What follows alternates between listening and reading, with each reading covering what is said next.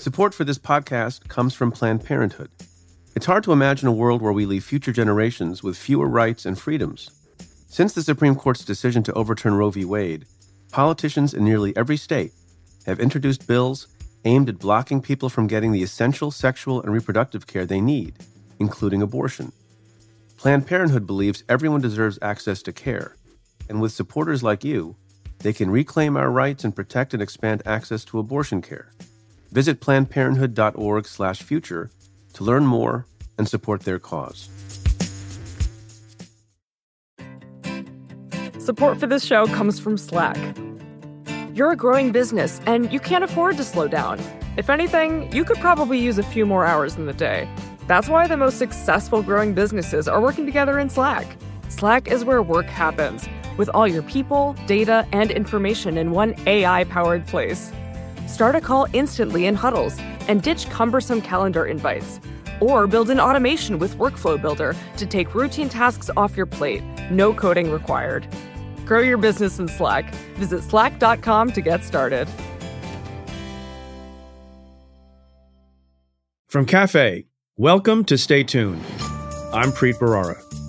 In that universe where nothing matters other than which tribe you're a part of, and when, nothing matters about legal arguments other than whether you have enough votes in the relevant body to win them, I think that's dangerous and fleeting, and it's deeply myopic. That's Steve Vladeck. He's the A. Dalton Cross Professor in Law at the University of Texas School of Law. He's also the co-editor-in-chief of the Just Security website and a Supreme Court analyst on CNN. Vladeck, who was 2 weeks into Yale Law School on September 11, 2001, zeroed in on national security law and quickly became an authority on the complicated legal landscape of the war on terror. You can check out Vladeck's wisdom on the National Security Law podcast, which he co-hosts with fellow UT School of Law professor Bobby Chesney. The podcast is presented in conjunction with the Strauss Center for International Security and Law and can be found at nationalsecuritylawpodcast.com. Today, Vladeck and I explore the FISA court, which assesses U.S. intelligence agency requests for surveillance warrants. We talk about the origins of the court in the 1970s, its role in the aftermath of 9/11, and the recent audits that have revealed new problems with the system. We also talk about the controversy surrounding Trump aide Carter Page, an issue intimately tied up with FISA's future. All that, plus discussions about the Justice Department's coronavirus memo, Attorney General Barr's seeming threats to governors, and the fight for Donald Trump's tax returns. That's coming up. Stay tuned.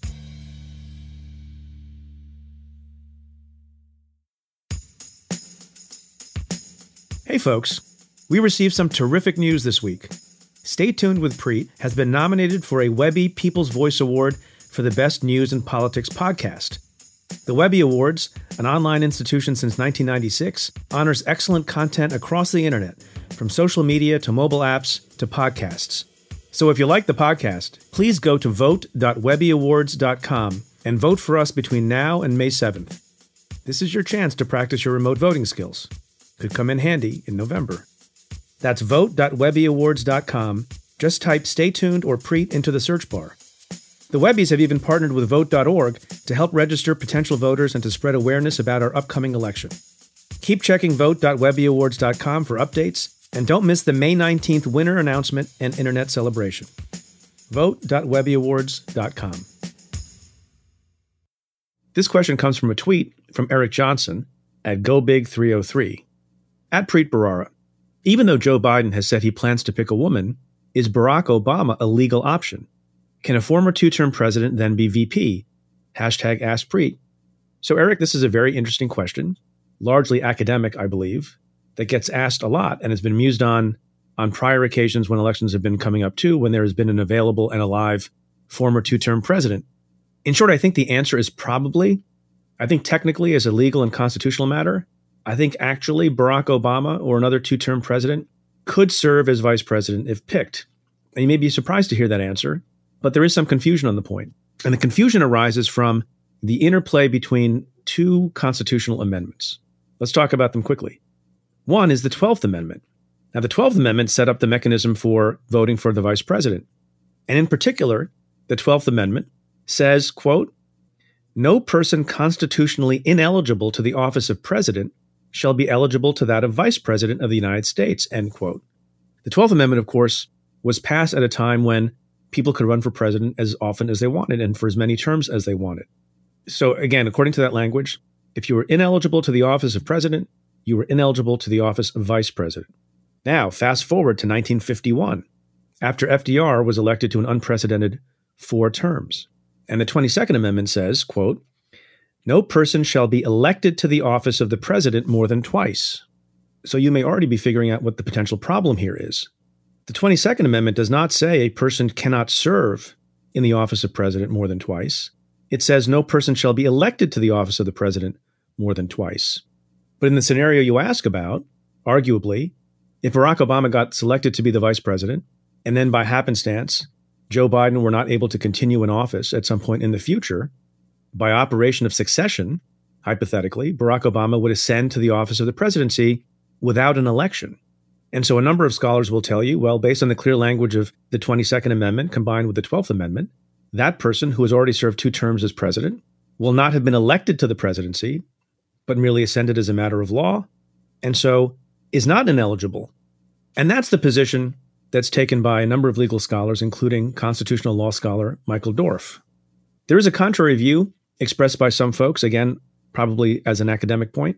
For example, Judge Richard Posner, former judge of the Court of Appeals for the Seventh Circuit, has suggested, look, really what's going on here is if someone like Barack Obama or a former 2-term president was selected to be the vice president for someone, they would end up being elected as vice president.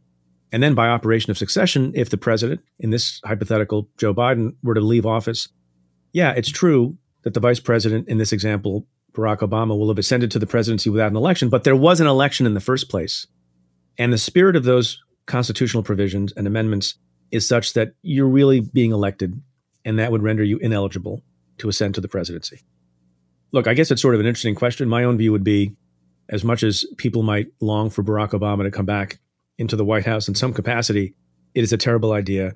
It is certainly an end run around the spirit of what was intended by the 22nd Amendment to prevent people from serving more than 2 terms. And even though the legal and constitutional argument may favor the idea that you could put Barack Obama on the ticket, or for that matter, George W. Bush or Bill Clinton, it's too cute by half.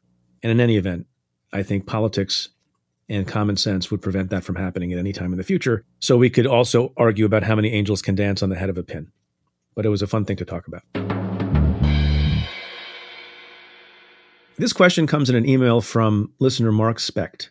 Dear Preet, what gives an American president the power to stop payments to the World Health Organization? Is this not also money allocated by Congress? Many thanks. Thanks, Mark. A lot of people have been asking about this. By way of background, you may have heard that Donald Trump is very angry at the World Health Organization and has criticized the WHO time and time again since the onset of the coronavirus pandemic.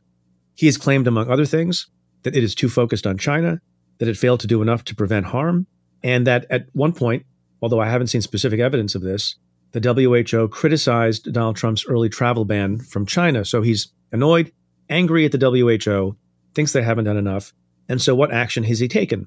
He's taken action to hold back, not necessarily permanently, but for now, about half of $122 million that seems to have been appropriated to that organization, which does a lot for global health around the world, including during this pandemic.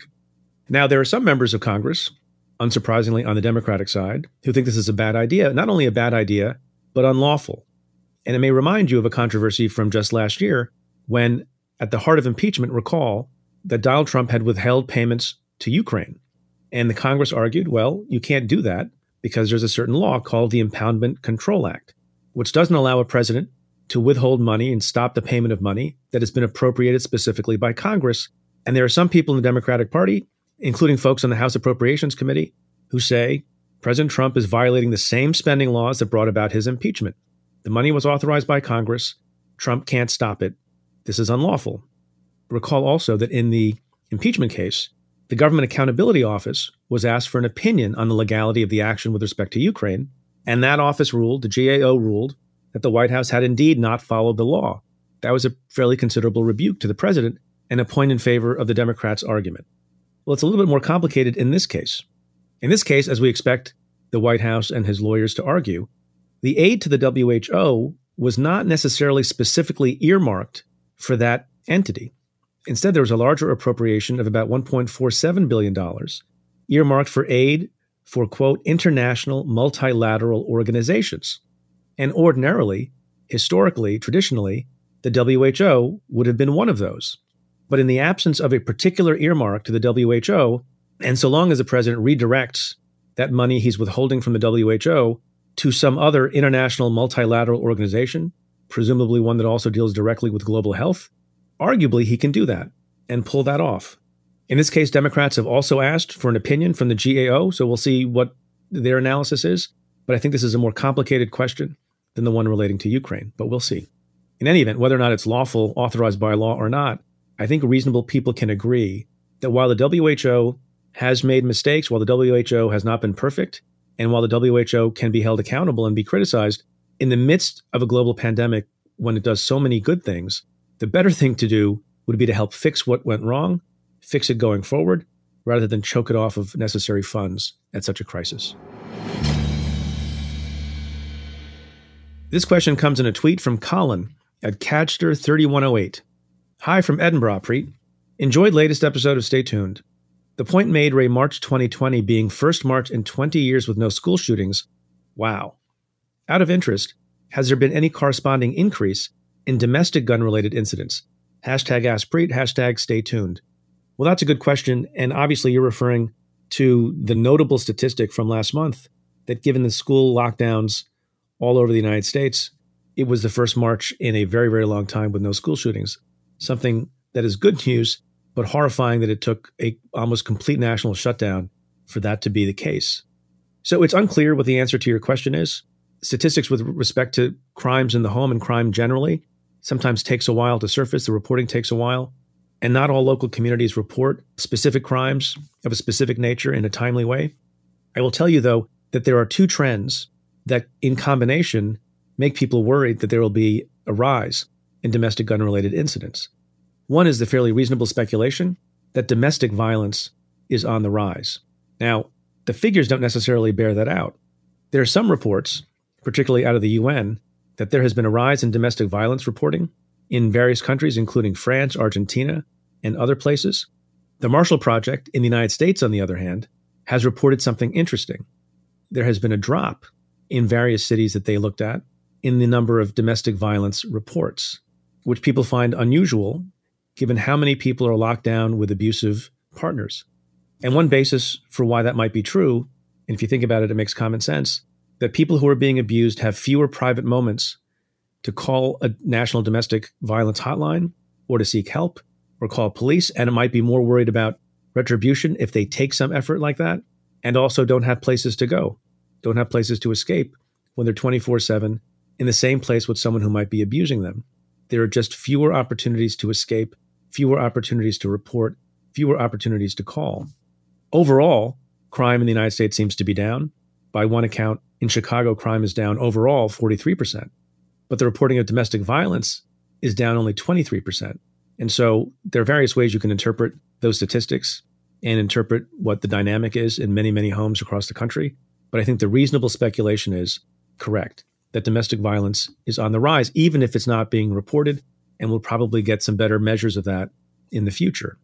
At the same time that you can reasonably speculate that domestic violence is going up, the level of gun ownership has also gone up.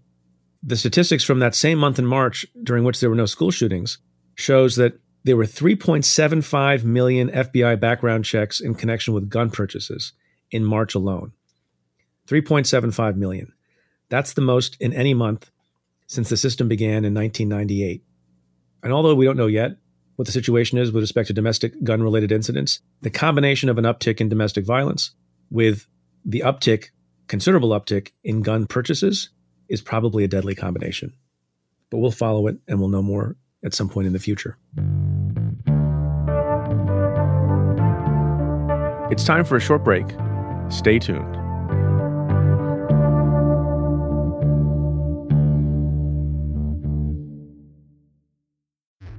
Support for Stay Tuned comes from Mint Mobile. If there's one thing that all former U.S. attorneys for the Southern District of New York have in common, it's that we love a good sauce. It's even rumored, although I can't fact-check this, that Ogden Hoffman, who served in the position from 1841 to 1845, Never ate a meal dry. Now you're probably asking, what does sauce have to do with my cell phone bill? It's because Mint Mobile's secret sauce is that they sell all of their wireless services online. They cut out the cost of retail stores and pass those sweet savings directly to you. For a limited time, their premium wireless plans are just $15 a month when you purchase a 3-month plan. To get the new customer offer and your new 3-month unlimited wireless plan for just $15 a month, you can go to mintmobile.com/preet. That's mintmobile.com/preet. Cut your wireless bill to $15 a month at mintmobile.com/preet. $45 upfront payment required, equivalent to $15 a month.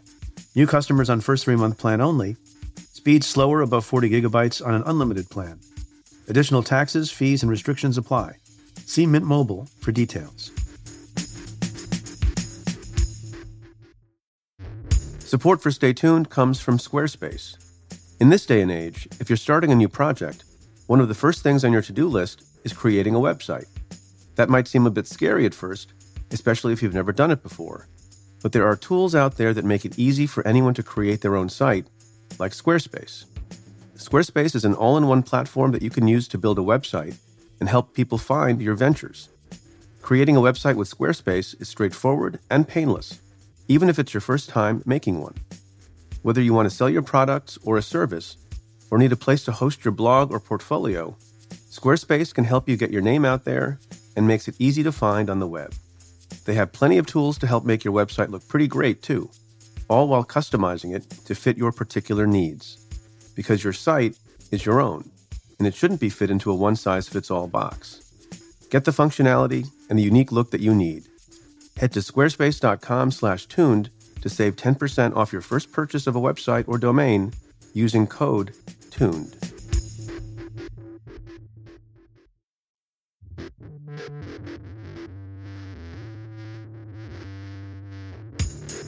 Hey folks, at Cafe, we're working to bring you thoughtful analysis on the latest legal and political news, especially in these uncertain and stressful times.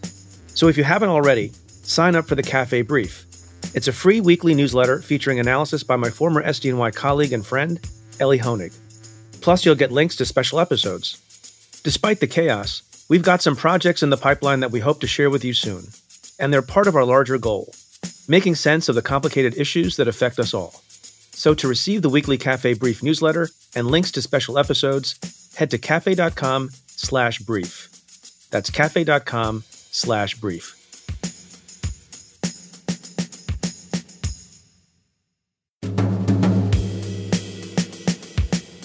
My guest this week is Steve Vladeck, the A. Dalton Cross Professor in Law at the University of Texas School of Law.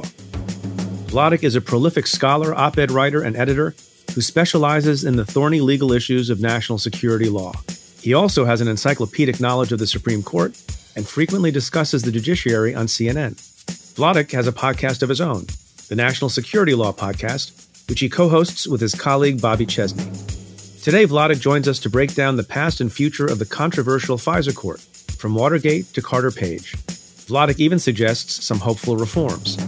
We also dive into the upcoming Supreme Court cases concerning President Trump's tax returns, whether now is a good time to go to law school, and our mutual nostalgia for nuance. That's next. Stay tuned.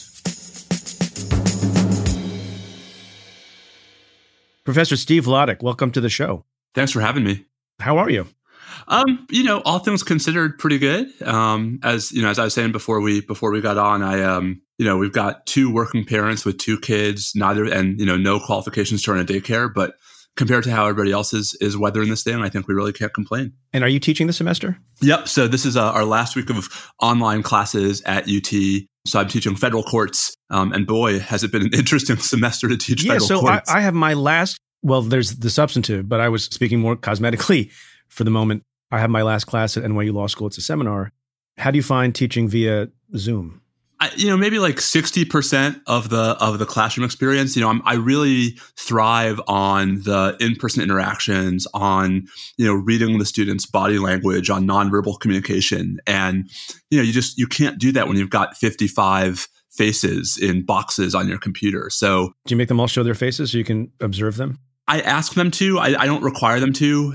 We've found, at least on our end, that there actually are some, you can sort of avoid some Wi-Fi issues if you don't have your video on. So, we've told students if they don't want to have their video on, they don't have to. But, even with most of the students with their video on, it's still impossible to actually track all that over the course of a class. Do you find, this is maybe not interesting to other people, but interesting to me, do you find that it's harder to get students to participate by Zoom? I find that something about the distance of the laptop makes it easier for them not to answer a question.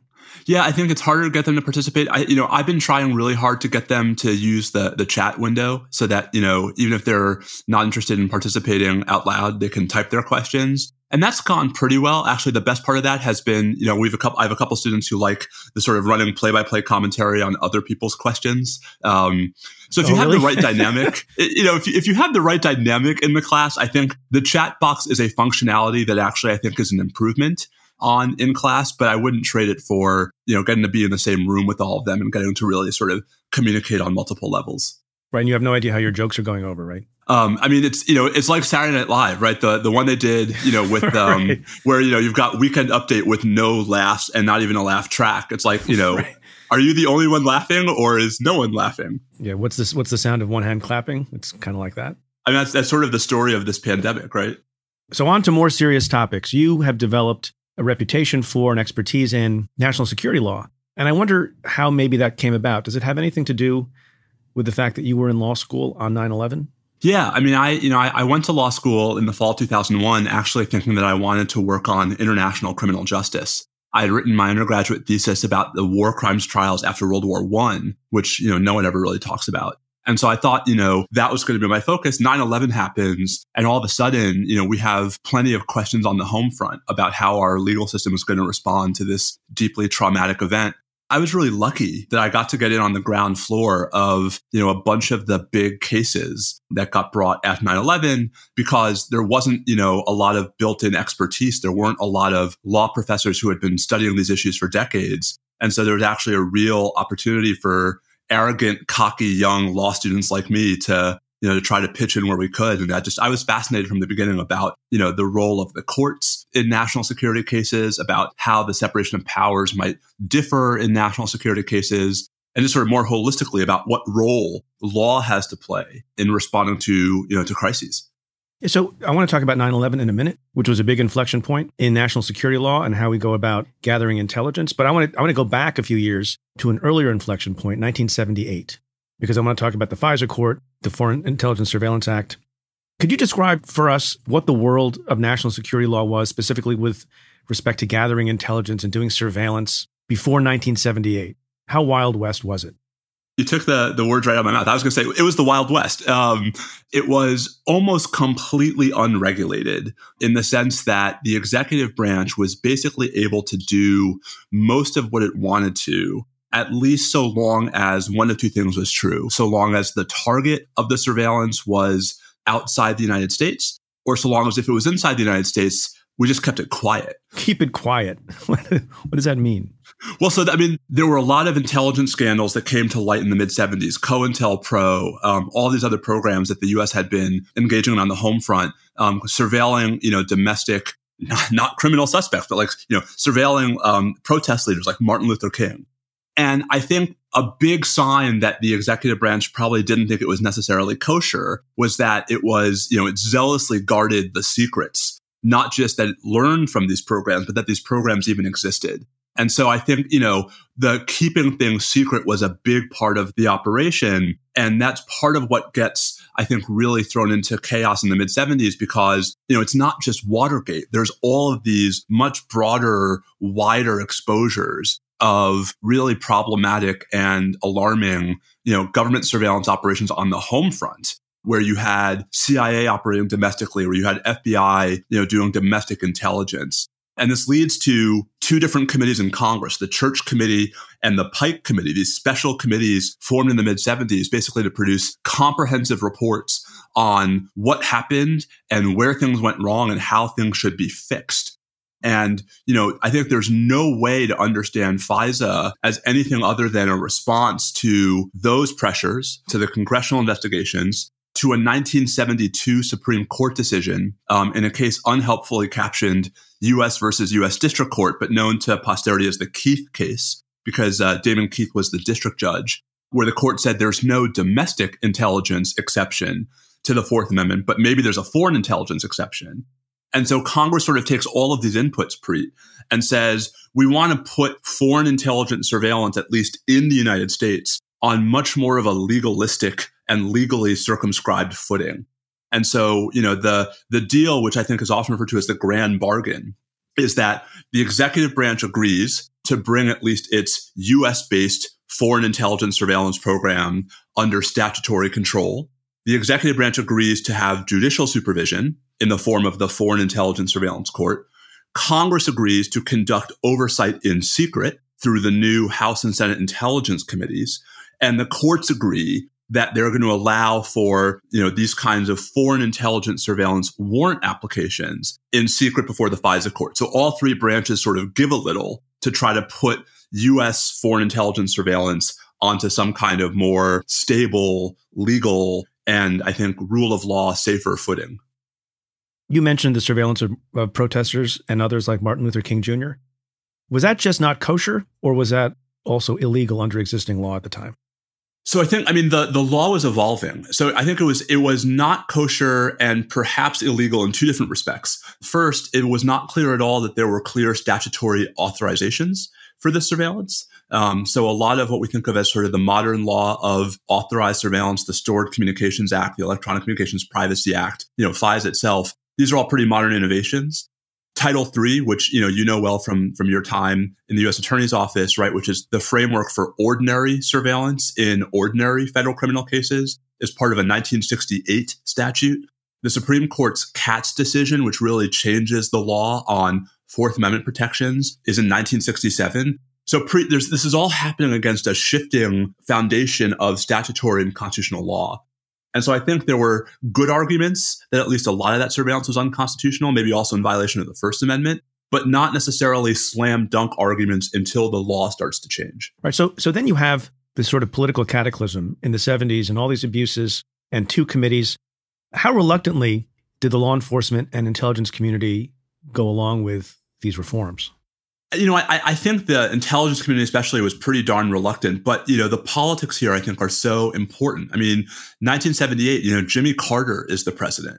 And, I don't think we've had a modern president who has been as willing to indulge statutes that pulled power away from the executive branch and that tried to basically, sort of restore or at least reallocate power back to the legislature, like Jimmy Carter. Yeah, that's a very rare, it's a very rare quality in an executive branch leader. And just look at 1978. In addition to FISA, we get the Ethics in Government Act that year, which, famously or infamously creates the Independent Counsel.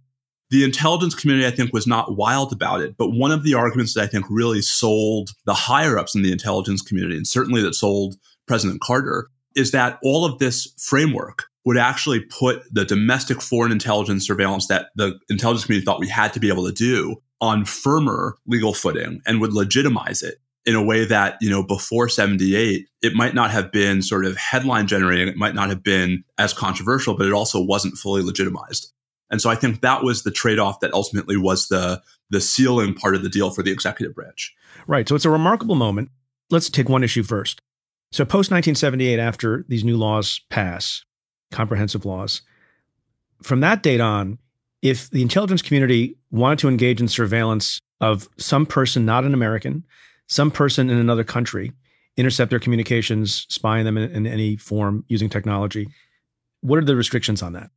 So that was the category that Congress didn't address in 78. So, FISA was directed at the problem of foreign intelligence, but on U.S. soil.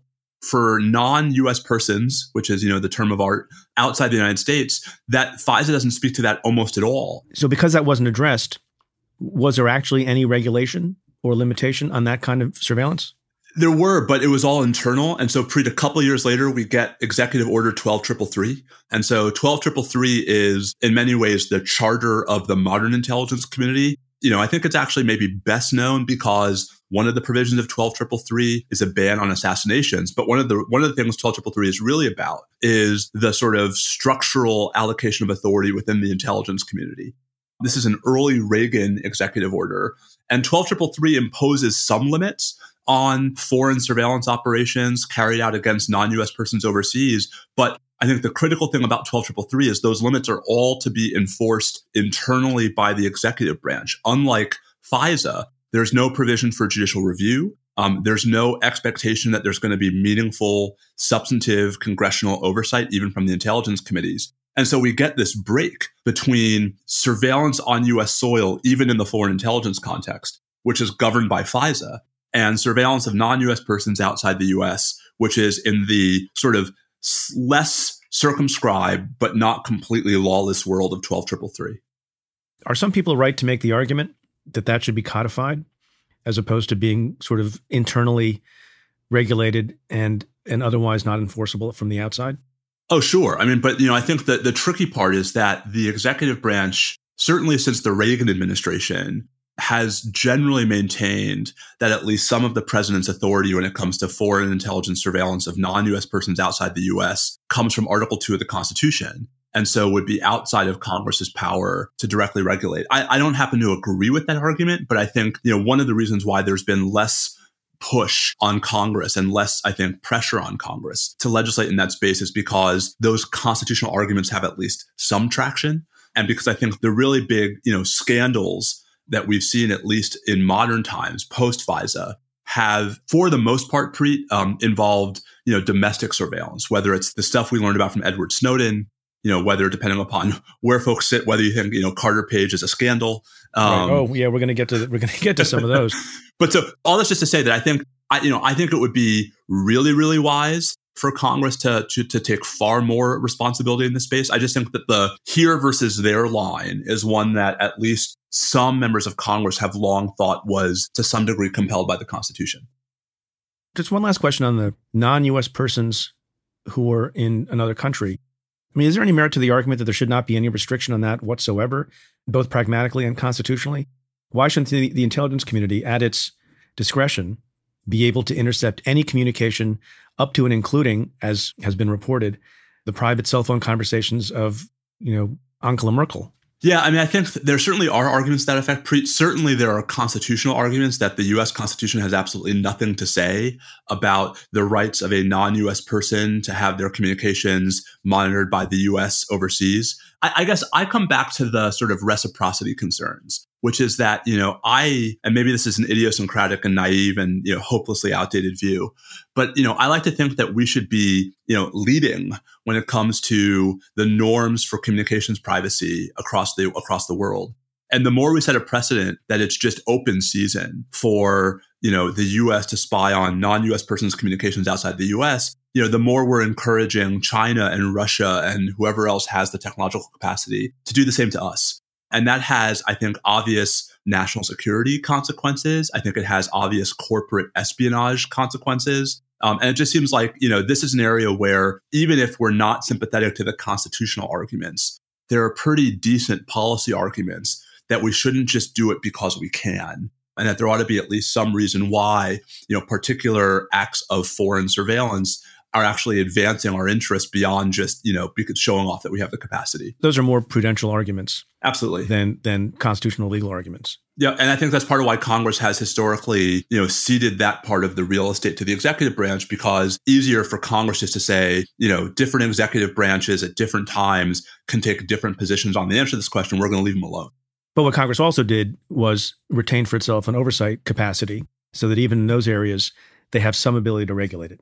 That's right. But, and I think this is, one of my hobby horses has been to be fairly critical of both of the oversight mechanisms that Congress, built into the 78 Act of both the intelligence committees and the FISA court. I mean, I had this remarkable experience testifying at a hearing before the House Intelligence Committee in 2013, right after the Snowden revelations, where I basically got into a fight with the chairman of the House Intelligence Committee at the time, Congressman Mike Rogers, whose position was maybe the fact that we haven't had any complaints come forward with any specificity arguing that their privacy has been violated clearly indicates in 10 years, that something must be doing right. Somebody must be doing something exactly right. But who would be complaining? Somebody whose privacy was violated. You can't have your privacy violated if you don't know your privacy is violated, right? Can you? I disagree with that. I mean, I think if the tree falls in the forest, it makes a noise whether you're there to see it or not. That's a new, interesting standard in the law. Like, we're going to have this conversation. We're going to have wine because that's going to get a lot more interesting. Fair enough. And going back to the days of keeping it quiet. Exactly. And I think that in a world in which the whole point of the FISA court and the intelligence committees is to be proxies for the public, is to, hold the executive branch accountable in a context in which the public has no mechanism for doing the same, I would expect greater skepticism from the overseers as opposed to, more sort of capture and buy-in that, it's our job to support this program. Okay, so let's talk about FISA a little more, the Foreign Intelligence Surveillance Act. So I know, as you mentioned, Title III very well, getting an ordinary, as you called it, wiretap on a person in the United States for the purposes of a criminal investigation. The standard is not the highest, but, it's a pretty significant standard. You have to show probable cause that a crime is being committed. You have to show probable cause that the device that you're seeking to surveil is being used in connection with that crime that you're investigating. You have to identify the particular crimes you're investigating.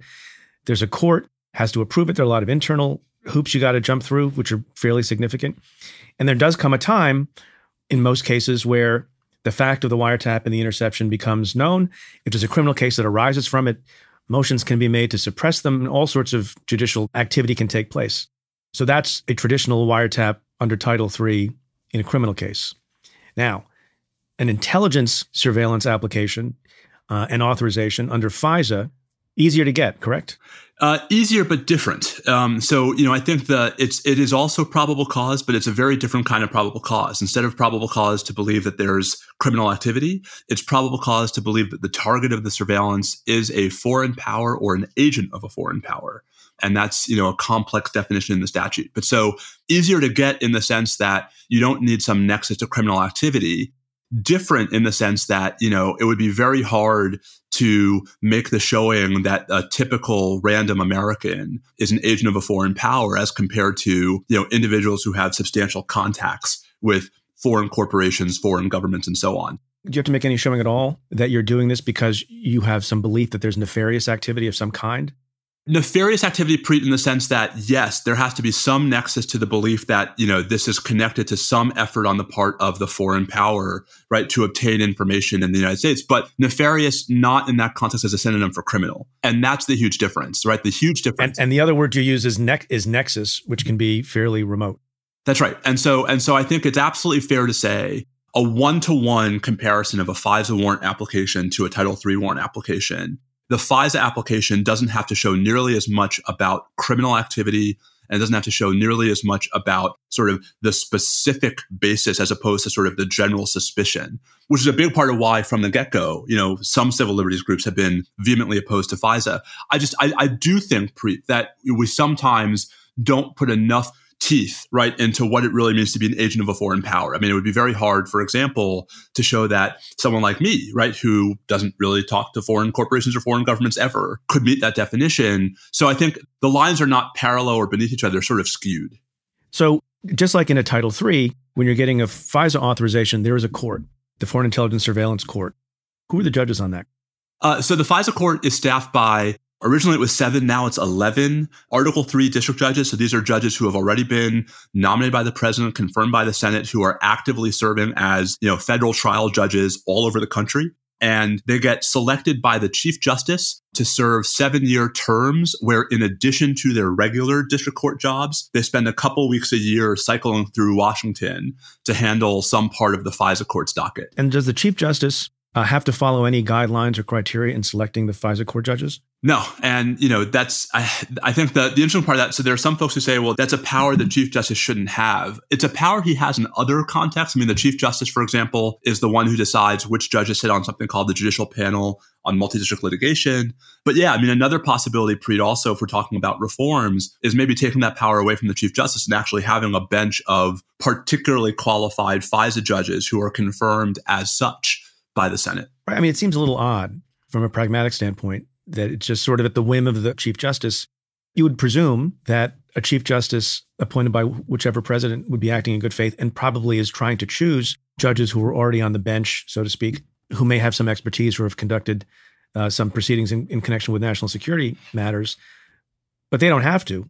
And it's another one of these things where there's a lot of trust being placed in the body of one person. So that's true. I mean, I think that there's no doubt that's true. I think the sin here, if there is one, and I think this is a sin that pervades a bunch of features of FISA, is that Congress thought a lot of this was just administrative.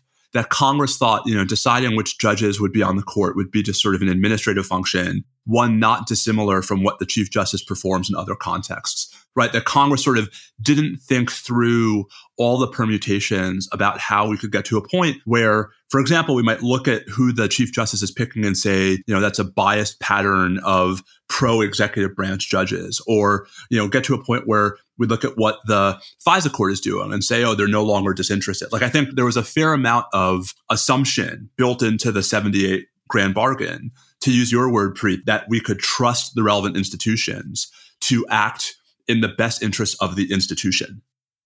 In what contexts does either a FISA application or the results of the interception, the actual surveilled materials, ever see the light of day?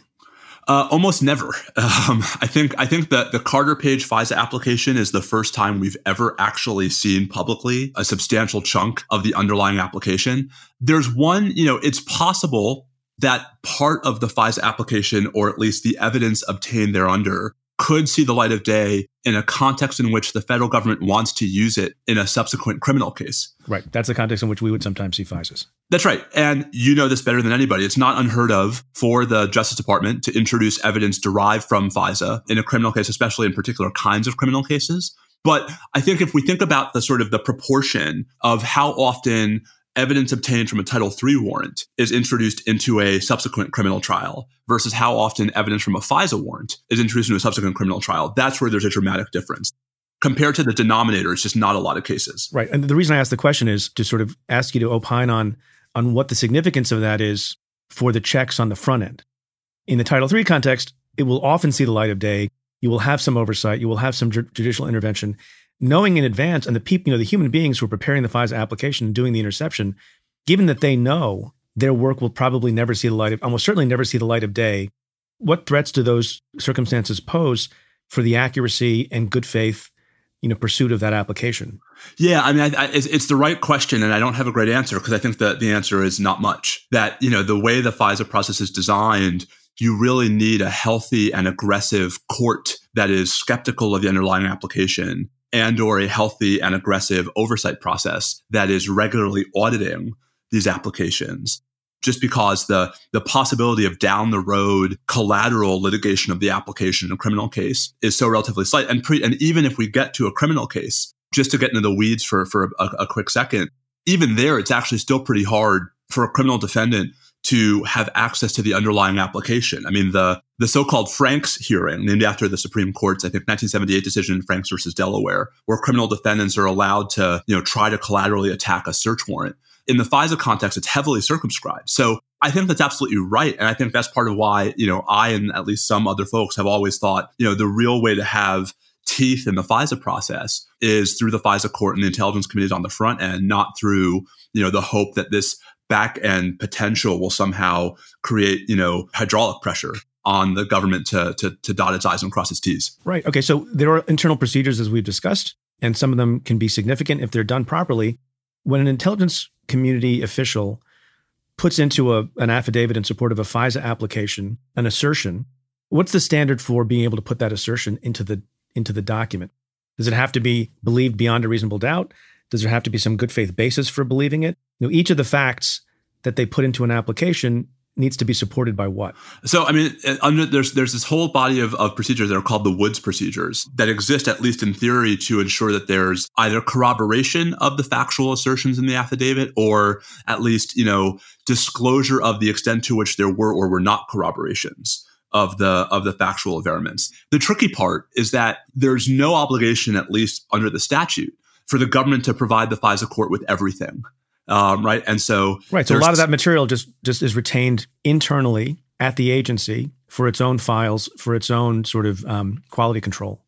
Well, not only that, but there are obviously going to be easy cases, but it shouldn't be hard to see that there are going to be cases where different reasonable people might disagree about the relevance or not of particular parts of the file that don't make its way to the FISA court.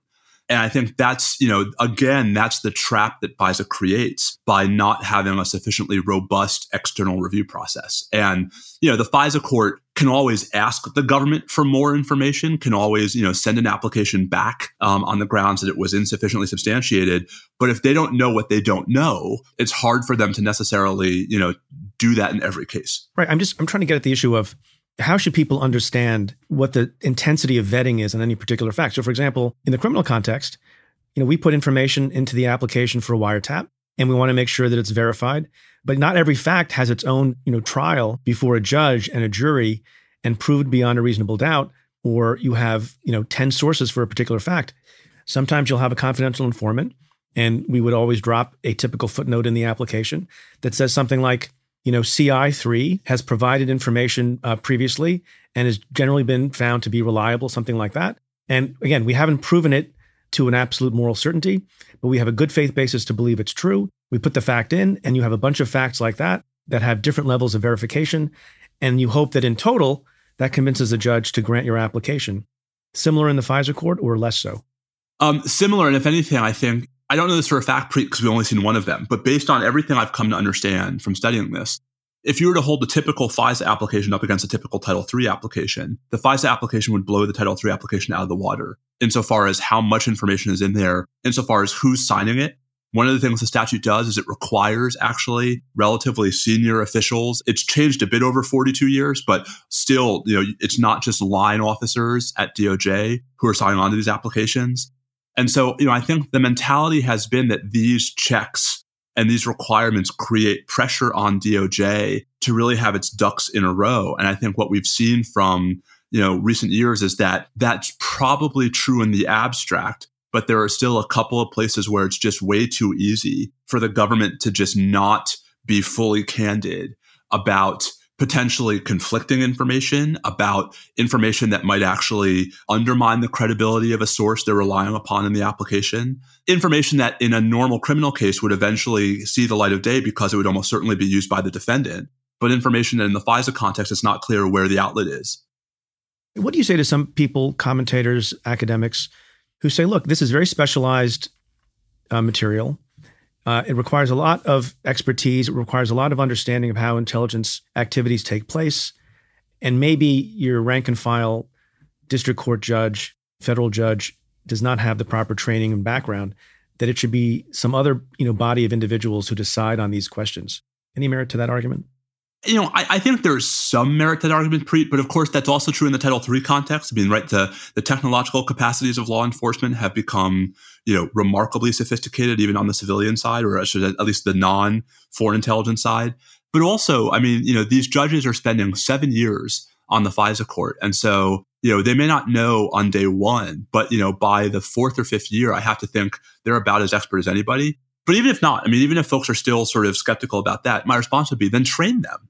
Or better yet, right, provide them with technical assistance, because, I'm never comfortable with a process in which we're leaving the executive branch to supervise itself, whether or not I like whoever the current president is. It's a process that's ripe for, the executive branch either maliciously or negligently to just sort of relax, water down, not take seriously these checks.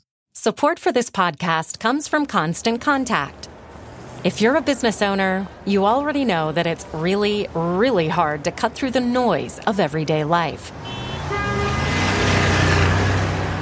If you want to connect with your customers, you need to break through the noise. You need Constant Contact. Constant Contact is a marketing platform that makes it easy to reach new audiences, grow your customer list, and connect over email, text, social media, and more. Whether you're a marketing guru or just learning the ropes, Constant Contact offers writing assistance tools and automation features that make it simple to say the right thing at the right time. So get going and start growing your business today with a free trial at ConstantContact.com. Just go to ConstantContact.com right now. Constant Contact, helping the small stand tall. ConstantContact.com. So let's fast forward to the present day. You mentioned Carter Page a couple of times. there have been these somewhat devastating reports coming out of the Inspector General's office at the DOJ, talking about a lot of, depending on your point of view, mistakes, errors with respect to the FISA process in that case, and they have now taken upon themselves to look at the FISA process generally. Could you just explain quickly to folks what the major problems are that have been found, how big a deal this is, and then part 3, what Congress is going to do about it? Yeah, I mean, I might try to steal part 3 and turn it into what Congress should do about it. So Carter Page, we know now that the Justice Department in 2016 obtained a FISA warrant, a classic FISA warrant against Carter Page by convincing a FISA court judge that they had reason to believe that with probable cause that Page was an agent of a foreign power because of some of his many connections with Russia. And that at least part of the application, a significant part, was based on the so-called Steele dossier, the dossier put together by Christopher Steele. What has become clear from a series of reports by the DOJ Inspector General is that the government's representations to the FISA court vis-a-vis the Carter Page application were not fully candid, that there were a couple places where the government failed to include information that would have put the Steele dossier in a slightly, I think, more skeptical light. There are a couple places where the government failed to note that different pieces of information were coming from the same source. DOJ was very careful, at least in the original Inspector General report, to say, we're not taking a position on whether this means we never would have gotten a FISA warrant against Carter Page in the first place.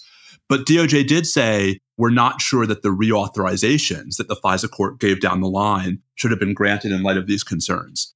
So that, of course, set off the predictable firestorm, especially among the president's supporters, that this was all some kind of big conspiracy by the Obama administration to spy on his political opponents.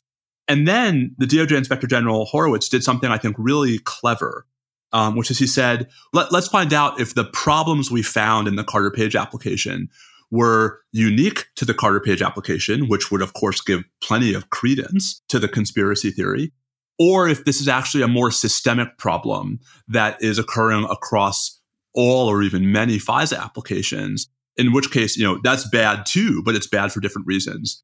And so the DOJ Inspector General conducted an audit of, I think it was something like 29 different FISA applications across that time period and going back a few years before that and going a few years forward. And Preet found the same problems in applications. We don't know who the targets were, but across targets who, we know were not Carter Page, some of whom were not even U.S. persons. And to me, at least, I think that's powerful support of two different conclusions. One, that the FISA process has some really serious structural flaws in it and inadequate internal checks and accountability. But two, that problem, and not some political vendetta by President Obama against then candidate Trump, was responsible for the Carter Page process. So that gets us to, so what should Congress do? You asked, what will Congress do? I actually think Congress is going to do very little. I think it's very hard for the Republicans to accept the narrative that this wasn't a vendetta against President Trump. Although there's legislation on the table, right? There's legislation on the table, but what's weird is, so there were 3 other provisions of FISA that had nothing to do with what we call Title I of FISA, the warrant authority, that were set to expire in March of this year, and that indeed did expire in March of this year. The fight over reauthorizing those provisions, which again had nothing to do with Carter Page, devolved into a fight over what to do about the IG reports and the sort of the fallout from the Carter Page controversy. And I think what we saw was there was division even within the Republicans about whether the answer is structural reforms to FISA or whether those reforms would actually undermine the president's preferred narrative that the problem isn't FISA, the problem was abuses of FISA by Obama against him. And that's a big part of why those provisions actually were allowed to expire, much to the chagrin, I think, of a whole bunch of members of the intelligence community. So what Congress will do, I think, is very little. What Congress should do, I think, is pretty obvious, which is the audits that the DOJ Inspector General were doing ought to be mandatory and regular, where, the government knows that every 6 months or 12 months, the DOJ Inspector General is going to pick out a random assortment of FISA applications and make sure they're above board. That seems to me a no-brainer, Preet, and I think it's a testament to the politics of the moment that even that is too controversial for this Congress. Professor, if we can move on to things that are also happening in the country. This is the first 40 minutes I've gone without talking about the novel coronavirus, and I can't remember how long, but there are lots of legal and constitutional issues that arise from it. As we're recording this on Monday, April 27th, there are something like 55,000 American deaths. There's a a raging debate about whether people should be staying at home or opening up. Who's responsible for that? Could you explain why it is the case that the president cannot override local decrees and simply open up businesses as he sees fit? Sure. I mean, so I think there are two different pieces to the answer to this question. And I think the first part of the story is to separate out the president from the federal government in its entirety. So I think it would be very different, Preet, if Congress had passed legislation under its power to regulate interstate commerce that gave the president the authority during national public health crises to shutter and then unshutter most, if not all, businesses and almost any other economic concern. I mean, I think the government's power under the Commerce Clause is remarkably broad, even under the Supreme Court's modern jurisprudence. But Congress hasn't done that. And so, here we have a context where the federal government has not exercised, I think, the constitutional power it probably would have had to regulate in this space. Couple that with the fact that, the response to coronavirus to date has really been led by local and state governments, because the authorities that are on the books for the federal government, the authority the president has under the Defense Production Act, the authority he has under the Public Health Service Act, have really been used quite marginally and quite belatedly. And it's very hard to undo something you didn't do in the first place. So I think it's a combination of two things. One, that the federal government as a whole hasn't claimed the power in the first place to regulate these kinds of local shelter-in-place and stay-home orders. And two, that in this crisis specifically, the federal government has been so sidelined in leading the response that they've really, I think, consciously left it up to local and state authorities, which is why it's mostly going to be up to the local and state authorities to decide, when to remove those restrictions. But we have this reporting and some suggestions coming out of the Justice Department that to the extent the Attorney General, Bill Barr, thinks that some of these statewide orders are too draconian, the Justice Department will intervene and take action. What possibly would that look like? Yeah, I mean, I was surprised by some of the Attorney General's comments on this last week. I mean, I think there are two different... As were a lot of people. I think there are two different things, Preet, and they look very different. So if all the Attorney General is talking about is some of the lawsuits that we've already seen, where, for example, folks are challenging local shelter-in-place and stay-home orders on religious exercise grounds, that, you can't prevent my church from congregating in person. That's a messy First Amendment question, although I'm sympathetic to the local and state governments in those cases. But it's not one that's really questioning the governor's and mayor's orders to have these requirements in place in general. And indeed, that's the only cases where we've seen the federal government show up thus far.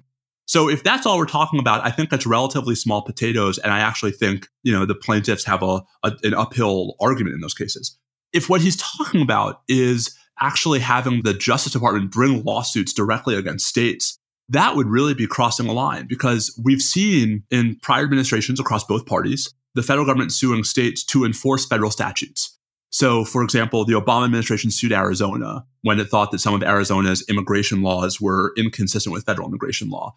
That's not this, though. I mean, there's no claim here that Governor Cuomo, Governor Newsom, Governor Whitmer are violating any federal statutes through these shelter-in-place and stay-home orders. And so the best I think the federal government could come up with was some claim that these orders are somehow interfering with commerce, but there's no precedent for the federal government to bring that kind of lawsuit. And I think there are good reasons why there's no precedent for that. So to me, a lot of this is just sort of optics and trying to sort of put political pressure on local and state officials to, accelerate their reopening plans as much as possible. I'd be very surprised if we end up with a case called United States versus New York that actually tees that issue up for the courts. Another funny pattern you see coming out of the White House is the president likes to assert broad authority for various things, including his ability to pardon himself, pardon anybody he wants, which is largely true. But then also say things like, I can open up the country, but then he doesn't follow through on it or he withdraws from it. Do you think he's actually getting advice? I know this is speculative, but I'm going to ask you anyway. Do you think he's actually getting advice or counsel from people within the White House or the Justice Department, or he is just sort of engaging in public wishful thinking? I think it's probably some combination of both. I mean, just from outside appearances. I mean, I think the president is not one to sort of check the facts first and then speak. And so I think there are plenty of contexts where the president claims the power to do something and then goes back to the lawyers and they either say, yes, you can do it, but it would be bad, or no, you can't do it. And so, never actually walks it back. You just don't hear of it again. I think a lot of folks were surprised by the broad claims the president made of authority over states because, at least for many conservatives, the principle of states' rights is actually a pretty powerful part of their constitutional philosophy. And the notion that the president could trample on that just because we like the current president would set a pretty bad precedent for the next one. So I guess my reaction is some of this, I think, is the president just talking off the cuff and out of a certain part of his rear. And I think some of it is also that this has been Trump's MO forever, which is he talks a big game, but, rarely backs it up. Whether he doesn't back it up because he's told he can't, whether he doesn't back it up because, he'd much rather have the headline than the substance. I mean, I think, different folks are going to disagree about why.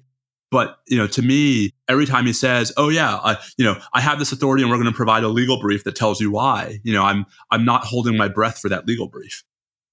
I'm not going to go on to the next question without noting for the record that rather than use a certain 3-letter word, you said a certain part of his rear. I find very professorial. I'm trying to keep it at least. I'm a New Yorker. You're basically a New Yorker. I mean, I know. I appreciate it. I was impressed by that. So speaking of DOJ and COVID-19, here's something else that sort of caught some people's eyes in the last month. So the Department of Justice put out guidance, a memorandum to people within the department, which is a good thing to do, reminding assistant U.S. attorneys and other criminal investigators and agents around the country to be on the lookout for people taking advantage of the crisis. And you can imagine all kinds of frauds and scams and counterfeit goods, trafficking, and all sorts of bad things that bad people engage in when there's a time of crisis. And that's all well and good, and I think is useful guidance. But there's one aspect of the guidance that was sort of interesting. And it basically says that the department should consider, in appropriate cases, treating COVID-19 as a biological agent, therefore potentially bringing to bear anti-terrorism laws. And what's interesting to me is, usually when you provide guidance like that, it's pretty definitive. But even here, it seems like there's a hedge. And the line from the document says, quote, because coronavirus appears to meet the statutory definition of a biological agent under a particular statute, such acts potentially could implicate the nation's terrorism-related statutes. What do you make of that? It's not anthrax. It's not an engineered biochemical or biological weapon. So yeah, what do you make of that? I don't know exactly what to make of it. I mean, to sort of let me start there, which is to say, again, I think there are two very different explanations here, one of which is entirely benign and one of which is not. And so let me start with the benign one. I think the benign explanation is looking for any possible sort of thread on which to rest federal investigative authority, just because, as you said, I think we can all have common cause in it being not just important, but useful for the Justice Department to be actively involved in prosecuting incidents arising out of exploitation of coronavirus, fraud, waste, abuse, et cetera. And so, I think the benign explanation is just the federal government looking for any possible jurisdictional hook for its authority, which of course is not as limitless and not as sort of open-ended as local and state authority. The less benign explanation, and the one that sort of makes me a little bit more wary about this kind of statement, and one I probably wouldn't even give two thoughts to in a different administration, is the narrative that's being pushed by certain of the president's supporters that this really is a biological attack, that the coronavirus was manufactured by China, that it's a weapon being used against us, and so on and so forth. And I think it is remarkably dangerous for the Justice Department to be taking any steps that could be perceived as endorsing that narrative without significant evidence and support. And, at least to me, I haven't seen any real significant evidence of that yet. So it's such a common theme for me with this administration, which is there are so often multiple explanations, one of which is harmless, one of which is not. And I want to generally sort of give the government the benefit of the doubt, but it is increasingly hard to do that with this administration, which is why I found that part of the memo particularly eye-opening. So I can't let you go without talking about some Supreme Court news. And just to remind people that there are 3 cases that involve attempts to get financial information from the president. There's Trump v. Mazars, Trump v. Deutsche Bank, and Trump v. Vance. And these are cases that revolve around whether or not the president can prevent third parties from disclosing his financial records, tax records, etc. And with respect to 2 of those cases, both involving congressional attempts to get information, the Supreme Court has asked for supplemental briefing. What's this all about? Good question. So these are cases that the court was originally supposed to hear last week, and that because of the virus got postponed to May 12th, when the court's going to hear them over the telephone. The supplemental briefing order, which is really unusual, especially this close to argument, asks the parties and the SG, the Solicitor General, who's a friend of who's on the president's side but not a party, to address whether the political question doctrine or other so-called justiciability doctrines, basically limitations on the ability of courts to hear things that aren't concrete cases, might prevent the court from reaching the merits of at least the two congressional subpoena cases, the Mazars case from the DC Circuit, the Deutsche Bank case from the Second Circuit. And it doesn't tell us anything about who issued this order or why. So all we can do is speculate. But my reaction to it, Preet, is that this is a sign of two things. One, that some number of the justices are looking for an off-ramp.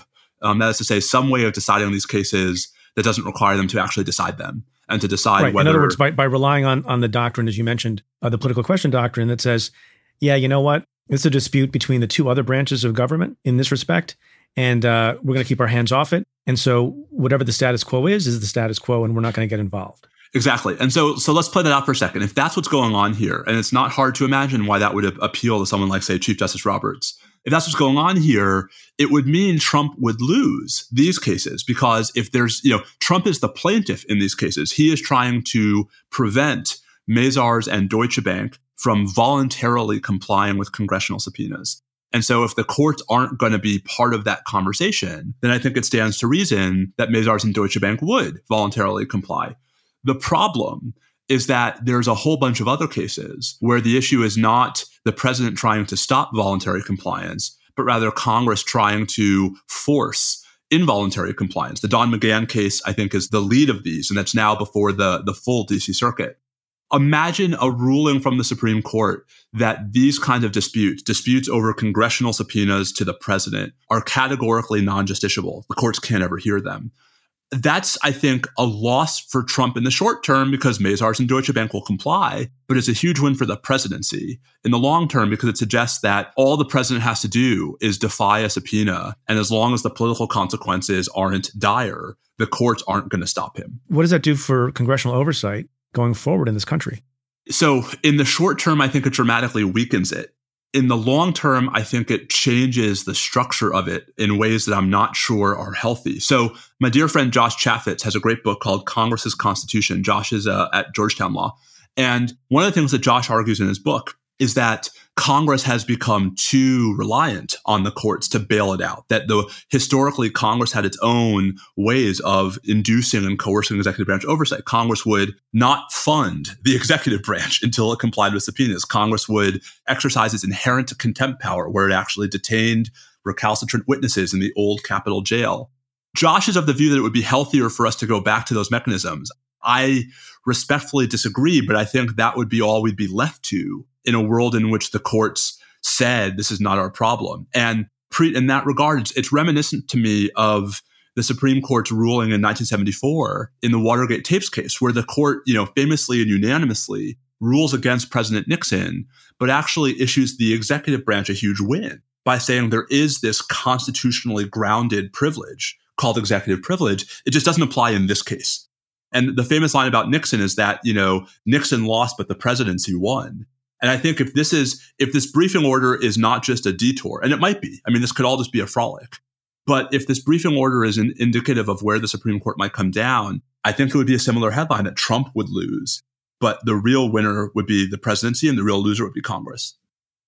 You've written, as some others have, about the importance the court sometimes places on a unanimous vote. Even if there are differences of opinion, interstitially, there are certain cases that the Supreme Court has found to be important enough that they wanted to speak with one voice, and it was important for the country to see them speak with one voice. And you've also said, engage in the thought experiment, the Nixon case you just mentioned and others like it.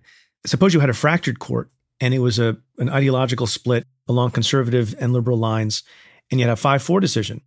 To what extent does that maybe invite a president like Nixon, or in our circumstances, Trump, to defy the Supreme Court order? So, for example, in one or more of these cases coming up, do you think there's a realistic concern that if it's a 5-4 case against the president in this or other cases, that he might be inclined to defy the ruling? And if so, how does that play out?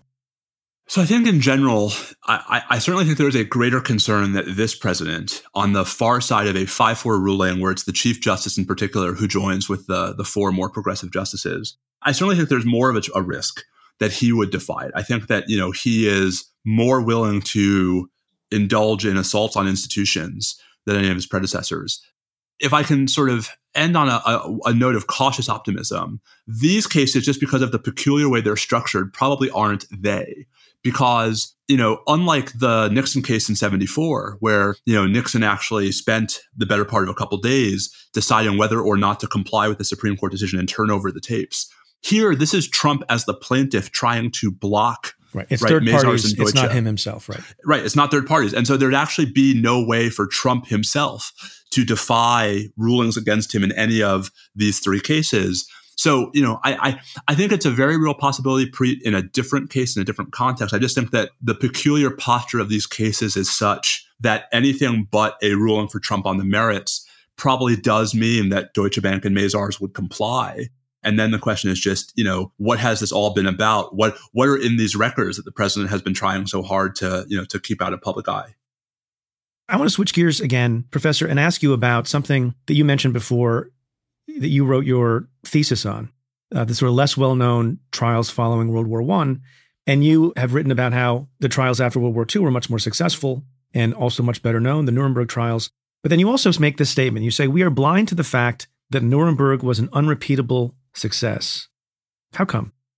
Well, I think Nuremberg was such a different situation in a couple different respects. So first, keep in mind, late 1945, there is no German government. Right, that Germany, or what was Germany, is being jointly administered by the British, the French, the Americans, and the Soviets. And so, basically whatever the four powers wanted, they got. There was no negotiation with the local government. There was no haggling over witnesses or suspects or evidence.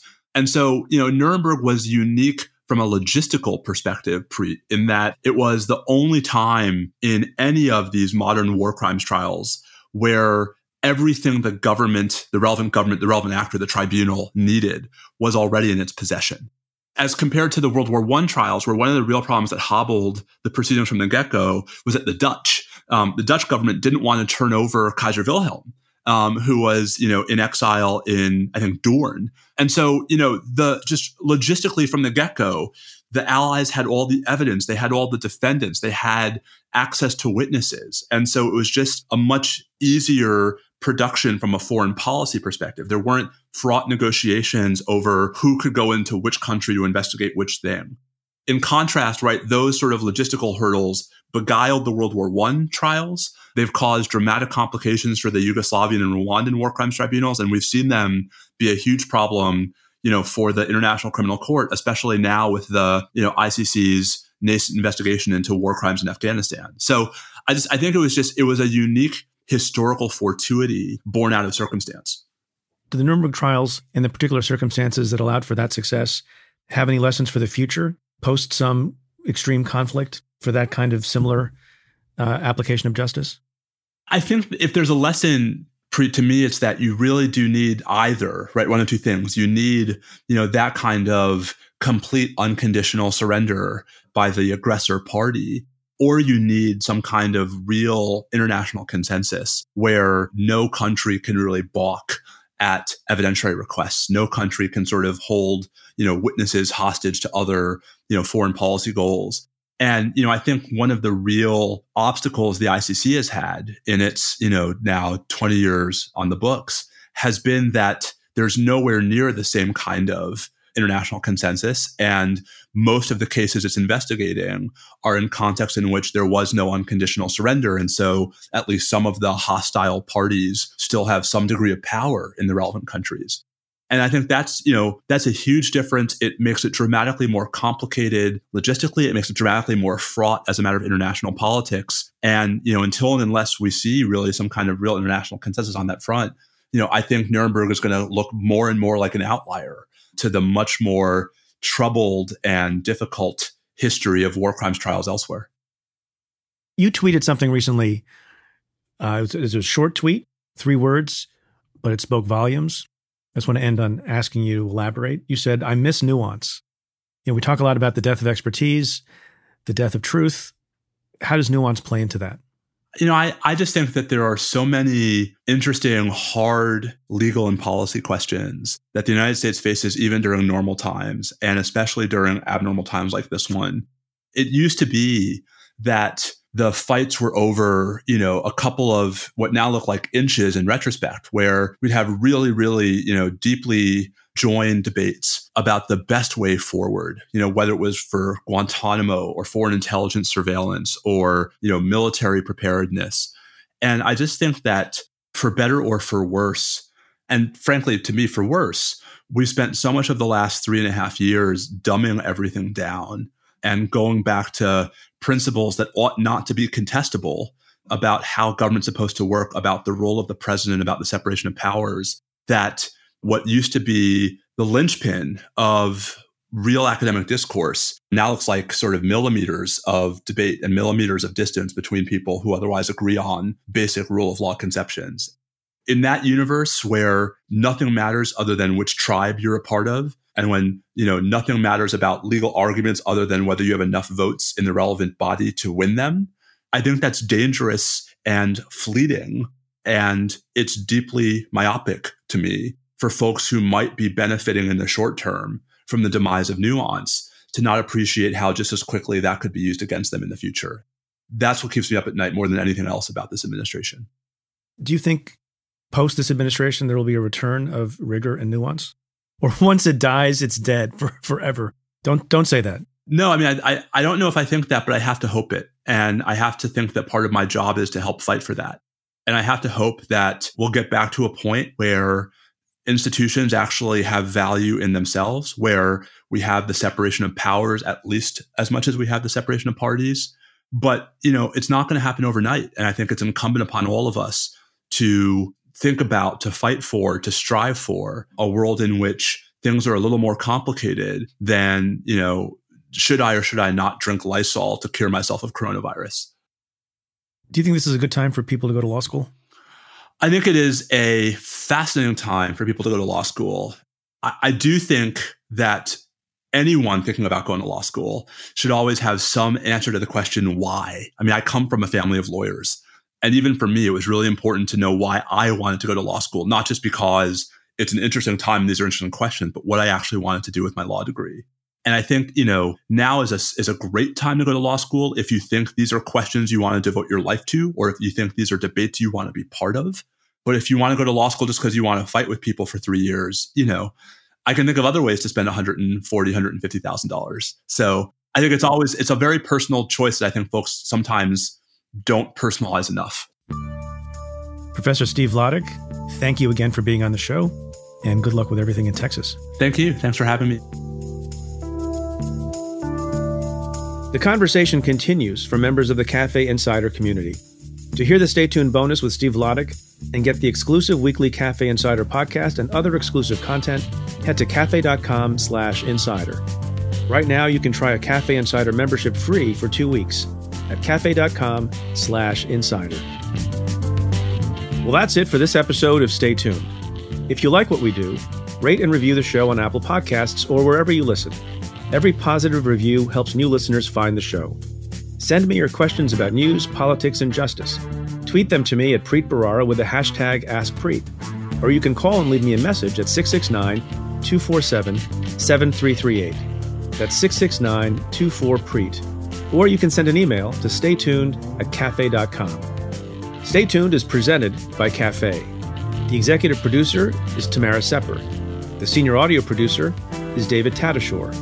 And the Cafe team is Matthew Billy, David Kurlander, Sam Ozer-Staten, Calvin Lord, and Jeff Eisenman. Our music is by Andrew Dost. I'm Preet Bharara. Stay tuned.